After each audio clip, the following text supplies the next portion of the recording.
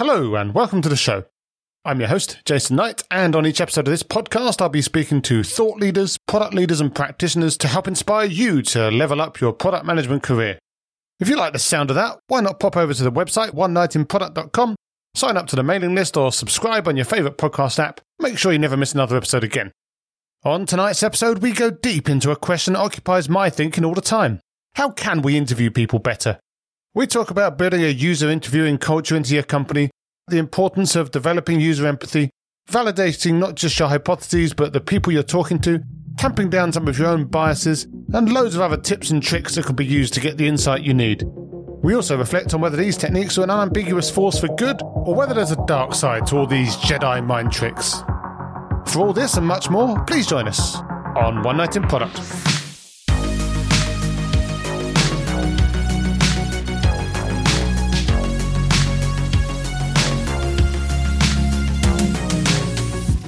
So my guest tonight is Michele Hansen. Michele's an American living in Denmark, a podcaster and co-founder of Geocodio, a SaaS startup where she's fought the system and scaled it without taking external funding. That'll never catch on. She's also a keen gymnast and loves talking to people about talking to people. Tonight I'm going to be talking to her about talking to people about talking to people and about a new book, Deploy Empathy, where she aims to help you channel your inner rubber duck and learn the skill of talking to your customers and learning to truly listen to them. I'll be practicing my active listening tonight and putting in some thoughtful, awkward pauses where appropriate. Hi, Michele. How are you? Hi. How are you? I am very well. Thank you very much. I might edit the awkward pauses in afterwards. Talking to people about talking to people about talking to people. Really, it was hard for me to not laugh when you said that.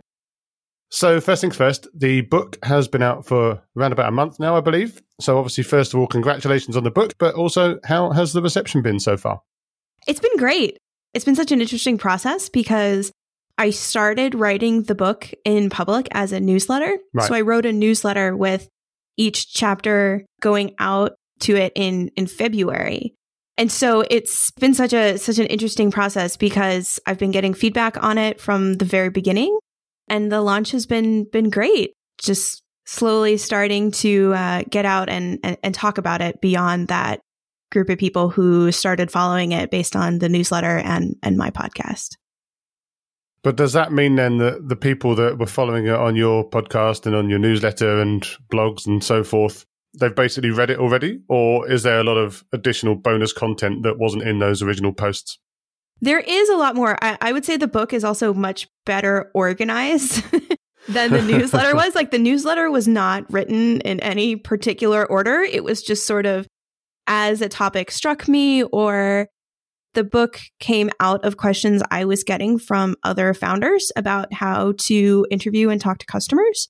So if, someone DM'd me a question about something, I'd be like, oh, you know what, I should write about that. And so things are completely out of order in the newsletter. Actually, I have an issue queued up to send out sort of an index to the newsletter. And as I was writing it up, it made me think about the amount of content that is present in the newsletter and versus the book. And there's quite a lot actually that I added for the book version. And also I think is just, there's things I maybe touched on in the newsletter that, a sentence got expanded into a chapter of its own right. There's of course more references and whatnot in the book as well, because I also kind of want it to be a guidepost to other places. I purposely wanted to only talk about interviewing customers because that's really where the whole was. But there's a lot of great resources on surveying and product management, product strategy, like all these sort of other related topics that I intentionally did not talk about. So yeah, there's some overlap, but there is also maybe 30 to 40% unique content in the book. And have you had any specific feedback from anyone, either another author, maybe one of the ones that you mentioned in your book, or maybe from some practitioner that you didn't know about that's giving you some feedback on the book that you've looked at and thought, yeah, that really made it all worthwhile. That's hit the spot for me. I've received a lot of feedback from a lot of people and relied so much on other authors for help.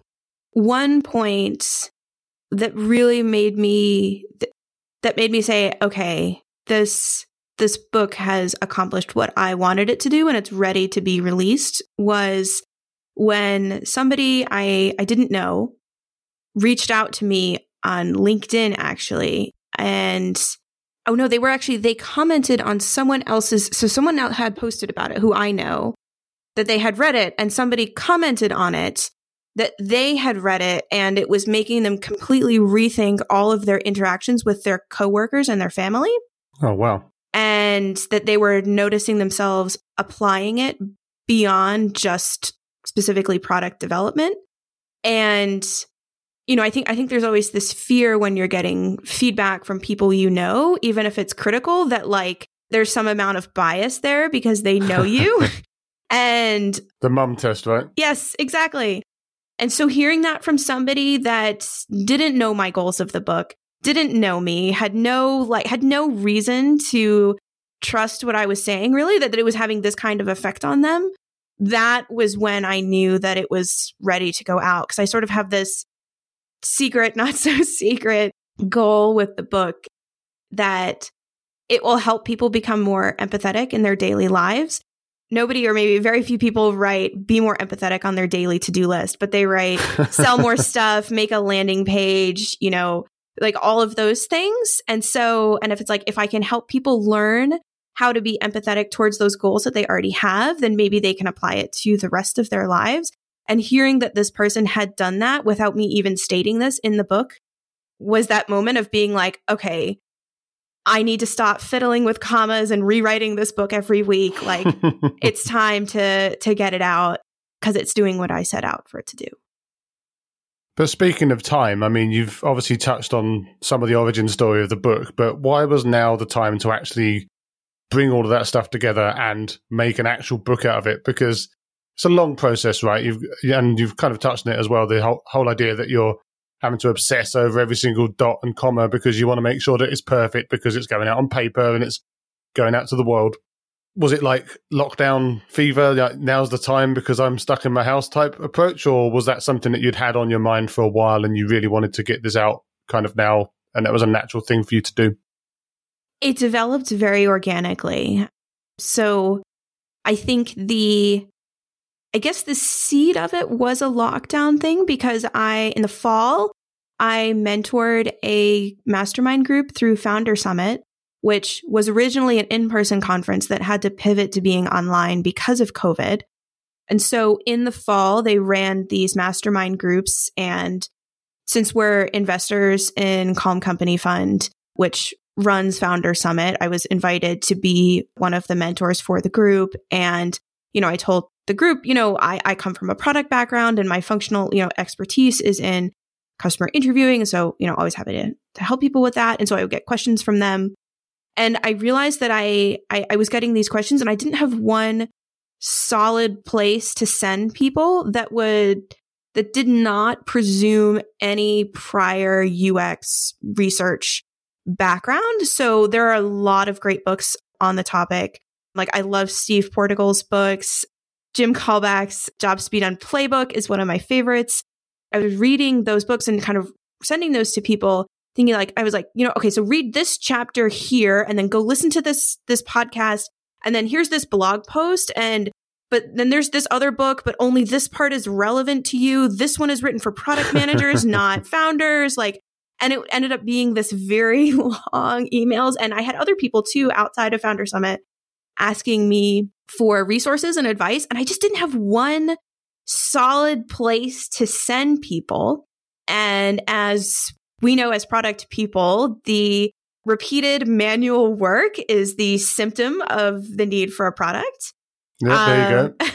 But I didn't want to admit that to myself because I have heard from so many authors about how difficult the process of writing a book is, how lonely it was. And I was like, this is COVID. We were in lockdown at the time. And I was like, I don't need any more loneliness in my life. But then just having these conversations over and over again made me be like, you know what? This is a book. I need it myself. So even if nobody else ever reads it, nobody except me ever sends anybody to it, I am solving a problem for myself. And I was just excited about the topic. It's, talking to people about talking to people is my favorite topic. And so it was a very fun little distraction where, put the kid to bed at night and then just hop in bed with my laptop and just sort of bang out these newsletter issues. that there was no sort of broader timing reason for it, though in the process of writing it and, talking about writing it and whatnot, I ended up coming across other people who are also writing about empathy in software development. And there's actually someone who's writing a book about empathy-driven development, as they call it. And so I think maybe it is kind of a moment for empathy in software, but I had no idea about any of that. It was really just coming out of my own excitement and my own conversations with people and other people saying, yes, write a book, and me being like, no. And then you kind of be like, fine, okay, I'll write the newsletter. And then if nobody else ever reads it, at least I have this, I can send people to my newsletter archive and be like, here's all of the scripts, here's all of the tactics. I don't have to send you off to 10 different books and blog posts and everything else. And it's organized. Yeah, and you've obviously hit the nail on the head there with regards to it being kind of a moment. There's a bunch of books that have come out around this stuff, and you've mentioned, again, as you say, a lot of those in your book. I've spoken to some of the people that have written those books. Your book's a bit different to some of these books. How did you manage to tread a path that was different to all of these other classic books? So one way to think about it is sort of the level of prior knowledge that's assumed and when you might use those books. So, for example, one way to look at it is on like a 1 to 10 scale of complexity and prior knowledge assumed. So I would say the first step, and this comes out of the 30 odd interviews I did with readers of the newsletter, that the mom test is really the first step for a lot of people that inspires that light bulb moment of like, oh, wait, like I could talk to people. I should talk to people. I shouldn't ask them if this business is a good idea. There's other ways to ask it. Like when you're thinking of starting a product, I would say that book is like that first step light bulb moment. And then, academic books on activity theory are like step 10 that are very difficult to parse, even if you have years of experience with this. And then I would say, I think I would probably put Job Speed on Theory to Practice as like a step 5 in that scale, and maybe Steve Portigal's books as like step 6, because those are definitely written for researchers. And I would say my book is like step 2 to 3. So that's kind of where I saw that gap being. And, I also read a lot of books in the process of writing the book. For example, I'd say like Cindy Alvarez's book is like a 3 to a 4. And so just kind of understanding like where it fits in all of that. And also, when I started writing, the initial tagline was, it was very long. It was like a book about writing, a book about talking to customers for developers and makers, because there weren't any books that were really targeted towards the solo founder, except for the mom test, like Cindy Alvarez's book, Jim Kalbeck's book, Steve Portigal's book. Like they all assume a large company with a big team and resources. And, Cindy Alvarez's book is written for startups, but still assumes sort of funded startups. So I wanted to speak to like, how can you do this when you don't have any resources, you don't have a budget, and maybe that applies to developers and makers and indie hackers. It also applies to a product manager who has realized that stuff isn't working, that products coming out of the smartest guys in the room putting their heads together on a whiteboard and then coming up with a product isn't working. And they need something that they can get going without institutional support. So that's sort of where it came from that perspective, and kind of how I think about it. Yeah, it makes a lot of sense. So one of the things in the book, actually, which I noticed, obviously at the end, is the whole section for founders as well. So as you say, for people that don't have any teams yet, I guess it's really interesting because a lot of these people have kind of had this light bulb that's made them decide to start a company, but they have no real idea how to do it. And they're just basically doing it based off of their idea. So trying to get in early, I guess, is actually a really interesting thing to do because it starts them off on the right track rather than several months down the line when they start hiring other people, right? Mm-hmm. Mm-hmm. So let's talk about some of the themes from the book, enough for people to get excited about them, but still have to buy the book, because that's obviously important. So as I've said, I've spoken about discovery on the podcast before. With Cindy was one of the people that I spoke to about. So it's a really hot topic in many ways. But a real common theme is like, and you've touched on it again yourself, there's sometimes people just don't do it, either because they don't have a team or because they do have a team, but they're being managed in such a way that this just doesn't come up. Now, obviously your book is pretty much founded on the idea that this is an important thing to do. But how can you drive that importance with either your management if you're in a bigger company or with your co-founder if they're being very skeptical about this stuff? Introducing customer research into an organization that does not have a history with it, that is not, hearing from the leadership that this is important, is very hard. It is a slog.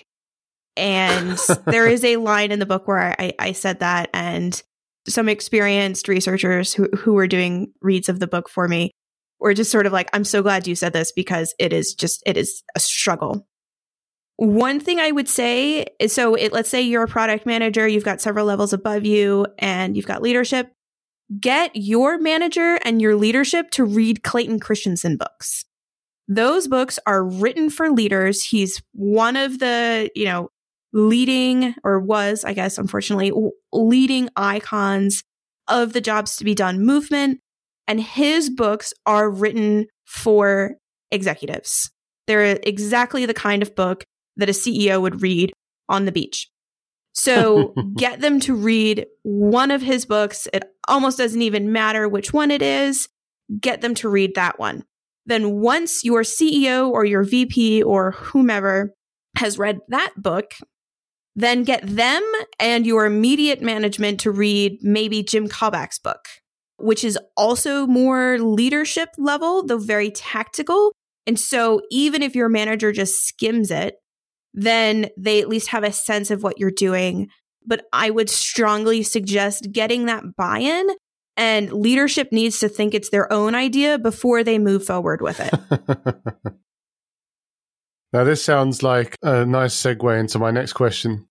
So in the book, again, you're looking to teach people techniques to understand customers, understand users better by asking the right questions, maybe questions in a different way to how they'd normally ask them, tamp down some of their existing biases and maybe instinct to interrupt or to try and guide people. There's a lot of stuff in there around really trying to open up to people and be a vessel for their opinions.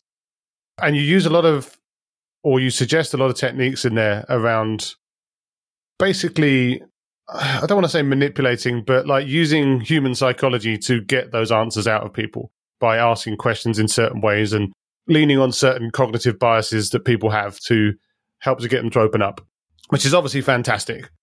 But at the same time could be considered, you could use those powers for evil, right? Like one of the ways that you just mentioned there about making people think it's their idea, there could be some levers you could pull with people there to try and help them do that. Do you think that there is a chance to kind of manipulate people with some of these techniques, or do you think that it's safe enough to put these out to the world? That's something I struggled with quite a bit. And, when I think it was when the book was released on Amazon and I tweeted it out and people were congratulating me. There was one person who, they didn't even follow me, so I don't even know how they found the tweet, who replied, something like, AKA how to manipulate people 101.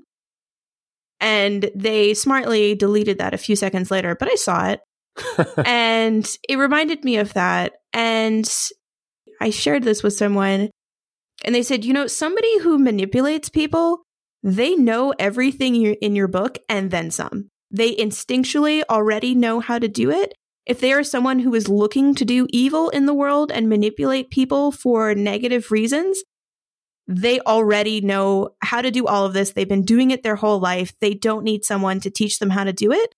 It's the people who are maybe like me, maybe a little nicer, more naive, less adept at influencing others that really need to be spelled out like, hey, like this, this is how you do this.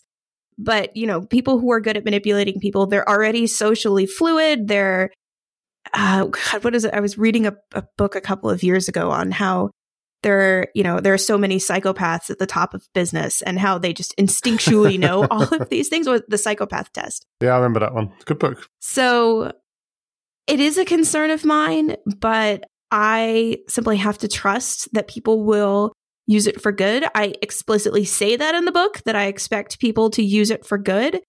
And when you're interviewing someone about, their process for creating invoices, like, really, how evil can you be with that? Like, you're getting them to open up about a very boring business daily process they're doing. And like, if you're building something that is a frequent and painful problem, they already have this problem. You can't manipulate someone into having a problem.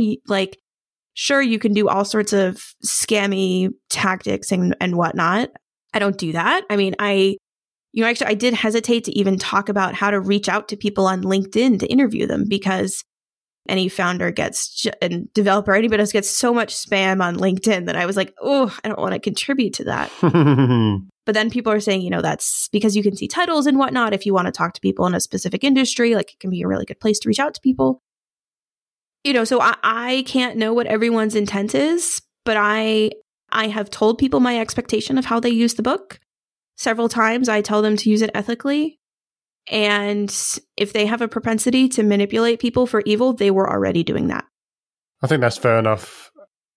I was just trying to think of ways that you could use some of these techniques to get people to tell you stuff that they don't want to tell you. And I think you actually even mentioned that in the book. Like, you've had to sometimes shut people down and get them back on track because you think that they're giving away a little bit too much. Mm-hmm. So I guess this, as per Spider-Man, there's great power and great responsibility. Mm-hmm. But you also say in the book that interviews are more like acting than a conversation. Mm-hmm. And you don't have to tell me that, as I interview people and have to pretend to be awake and alive. But I guess the question is, with regards to the title of the book, around sort of deploying empathy. Are we actually saying that we're developing empathy in people, or are we saying that we're teaching them to effectively fake empathy in a sense, because that's what can then get the most insight out of their users? Because you could do all of the things and say all of the things or use all the techniques in the book and not really be very empathetic at all, but just sound it, right? And I guess the question is, does that even matter as long as you get the good results out of it? I wonder if underlying that is there a distinction needed between empathy and compassion? Because it sounds like that might be what you're speaking to. Yeah, I guess it's about whether we're saying that we really, truly, deeply care about every single thing that the person says, or whether we're just making ourselves look like that because using some techniques to get them to open up. If people fake it till they make it, I'm okay with that. Steve Portugal talked about in his book, Interviewing Users, about how the more interviews people do, the more empathetic they become in their daily life. So maybe the first 5 or 10 interviews, someone may not genuinely care about what the people are talking about and who they are as people and whatnot. But to anyone who might be thinking that, I encourage you to go interview 20 people about a problem that you care about and come back to me later. And then I'm going to tell you that you can't ever touch that problem again, or those users, or anything related to that again, and tell me how you feel. I bet they will be very invested in the problem and those people and be thinking of them as they're thinking about solutions. Sounds like a fair challenge. Now, in the book and on the cover of the book, in fact, you've obviously got a little rubber duck. We were desperately trying to find a way to make some One Night in Product, Deploy Empathy, crossover rubber duck merchandise in time for this episode. But the idea behind the rubber duck is a story around making yourself something that people can just talk at. But I guess the question I have is, again, if we're talking about empathy, the book is recommending that you effectively become just something, you're contributing like maybe 10% of the conversation, and you just want to be as passive as possible. So is it possible to be empathetic if, as you say in the book, people forget that you're a person? Or is it possible for them to feel empathy with you, I guess, as well, as is the question? So you don't want them to feel empathy with you. You may want them to feel like you care about them and you are listening to them, and that they are teaching you something. That's probably the most powerful emotion you can inspire in them, because they are therefore in an elevated position. And the famous marketing psychologist Robert Cialdini has noted that putting someone in the position of being a teacher is an incredibly effective method. So with the rubber duck, something I always want to clarify is that you're not just letting them talk about whatever. You're steering the conversation. You have a topic. You have a strategy for the conversation. They may bring up problems that are not relevant to what you're solving or not feasible for you to solve. And you can always say, let them finish something and say, can we go back to this, other thing that's more relevant to what you're solving? You are steering the conversation in very subtle ways, but I find it helpful to, I say that I picture myself like a sponge that's just there to absorb whatever they have to say within the bounds of, I have a list of questions, I have things I'm trying to touch on. And even if they are rambling a little bit, there's something in there that you can use to tee off of to get back to something that's relevant. A little bit of irrelevantness, 5 minutes or so is probably not going to hurt the interview. And if anything, it reinforces to them that you are listening to them, that they are in control of the conversation, even if they may not actually be, that they are the one who is contributing to this conversation. And I say that you want them to forget that you are a person, because then they will be truly open with you. And it's why I say it's like acting. It's not a regular conversation, because if it were a conversation with a friend or someone you wanted to become friends with, it would be very important to build rapport, build shared emotion, shared experiences. There is space for this kind of empathetic communication in our personal lives and in our work lives with coworkers and whatnot, but not to quite the same degree that it would be in an hour-long customer interview. Yeah, no, that makes a lot of sense. But also in product teams, we talk a lot about validation. But when we talk about validation, we're talking about, hey, we've got some hypothesis and we need to validate whether it was correct or whether we need to think again. But in the book, you use the term validation in a very different way. You mentioned, obviously, the other type of validation too, but you're talking very much more about validating the research participants themselves, up to and including, for example, not correcting them if they say something wrong or if they say something the wrong way or mispronounce something, even going so far as to mirror their bad pronunciation and stuff like that to make them feel comfortable. So that's obviously something that a lot of people are going to struggle with, because they have this natural human tendency to try to correct people when they make a mistake or when they say something that isn't actually true. How can you fight that urge? Because it's always going to be there, right? Yeah, I would suggest people start practicing that in their personal life first. So some of these, it's incredibly helpful to practice them in your personal life before you try to put them into an interview. And not correcting people is a very hard one to overcome, but it's very important. I still find myself finding the urge to do it sometimes. I think it has improved my personal life, as I have learned over the past, 6-7 years of interviewing people, to not do that and how destructive it is to trust in a conversation. But yes, I think it's important to validate what people are saying, even if they pronounce something wrong or, because you want it to be a sort of cozy feeling in the interview. And anything you do to correct them or make them feel uncomfortable would distract from that, especially if you're talking to them about an everyday process they do that they thought that nobody cared about. You need to prove to them that you care about what they're saying and that they can say what they want to say without fear of being told what they're saying is boring or it's wrong or it's irrelevant. It'll just shut the interview down. And so I talk a lot about validating the person you're talking to.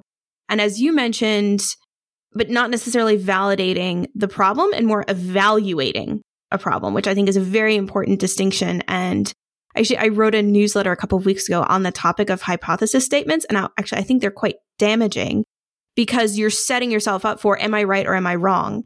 And the potential of being wrong is extremely personally threatening, right? Like if you set up hypothesis tests to see if your boss's hypothesis on a product is right or wrong, and you come back to them with no, I can guess how many more sets of interviews you're going to get to do the next time they have an idea. It's going to be 0 because they will be threatened by it. But if you instead frame things as, we're curious about this, we're curious about how people send invoices, we are curious about whether, making it easier for them would do X and Y. If you frame it as a curiosity, it removes that personal stake in the outcome and allows you to truly explore a problem without worrying that your ego and reputation are going to be destroyed by the results of that. Yeah, I think that's a completely fair point around not wanting to poke the bear too much with regards to senior leadership. And it's becoming a theme in this interview. Well, what can I say? It's obviously exposing some of my own biases. But speaking of, I guess, what we might call anti-patterns, another thing that you talk about in the book is that some people try to kind of roll in customer research interviews with effectively sales prospecting as well. They'll either try and use it as an opportunity to get a new client, or they'll try and use it as an opportunity to unchurn someone who's leaving, or anything in between as well. They're trying to kill 2 birds with 1 stone, basically. And you're obviously very against that. But what are some of the implications when people do try to do that? Mm-hmm. So I understand the urge to try to do it all at once. You're trying to get a lot done. Maybe you feel like you don't have time for interviews on top of sales calls and trying to stop people from churning and customer support and all of that. But I encourage people to think about sales, customer support, and customer research as separate buckets where you behave yourself differently in each one of those buckets. So for example, in a sales setting, you will want to understand the problem people are solving and build rapport with them. But to dive to the level of sort of emotional depth that you might want to in an interview, that would be inappropriate in a sales setting, because people understand that if they start to feel something in a sales setting, they're being manipulated. Yeah.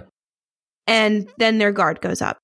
And so you don't want to put them in a position where they're uncomfortable or where they feel like they're revealing too much and they're making themselves a target. At the same time, in, say, a customer support setting, they have a problem, your product is in the way, understand what they're trying to do, but get out of their way. Solve the problem. You can, and again, dive into a little bit into sales conversation. 6 months after they become a customer, reach out to them. You have a support conversation, reach out to them a few weeks later, be like, hey, you brought this problem to us. Thank you so much for helping us fix that. We really appreciate all of your help and patience. Would you have time in the next few weeks for us to dive into that deeper so we can better understand this and improve our product for people who are trying to do that?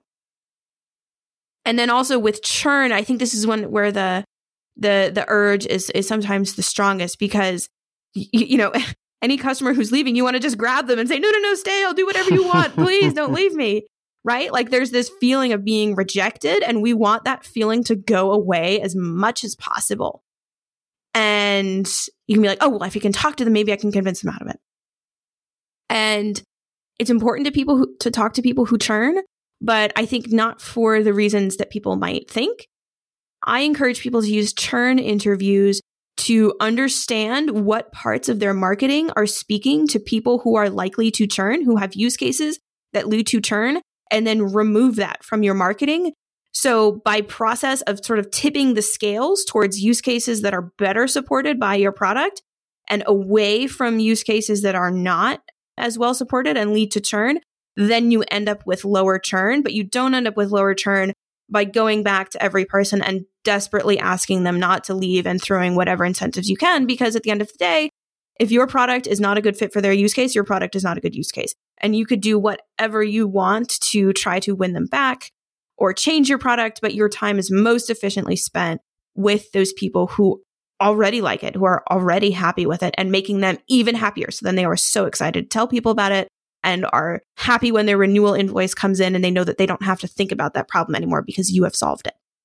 Yeah, it's interesting. It speaks to a very sales-led product development culture. And I think you're completely right that in many ways, these problems do start right up front at the beginning of the relationship, because if you're very sales-led, then you're basically trying to use any lever that you can to just get people in and get those contracts signed.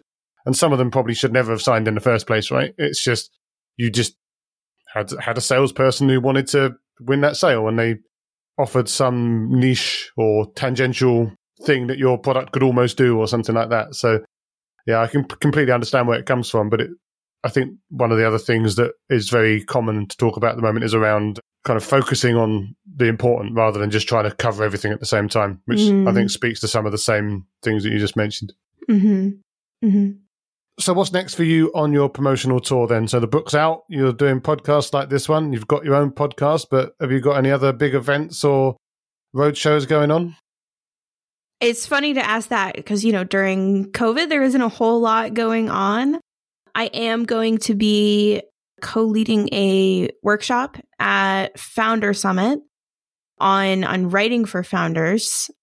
And I'm really looking forward to getting back out to conferences and to meetups and everything. I'm really hoping to get to go to UX Copenhagen or Jobs to be Done in Copenhagen, and whenever that starts happening again. And, other conferences, we had been hoping to go to MicroConf Europe, but just for schedule reasons, can't go.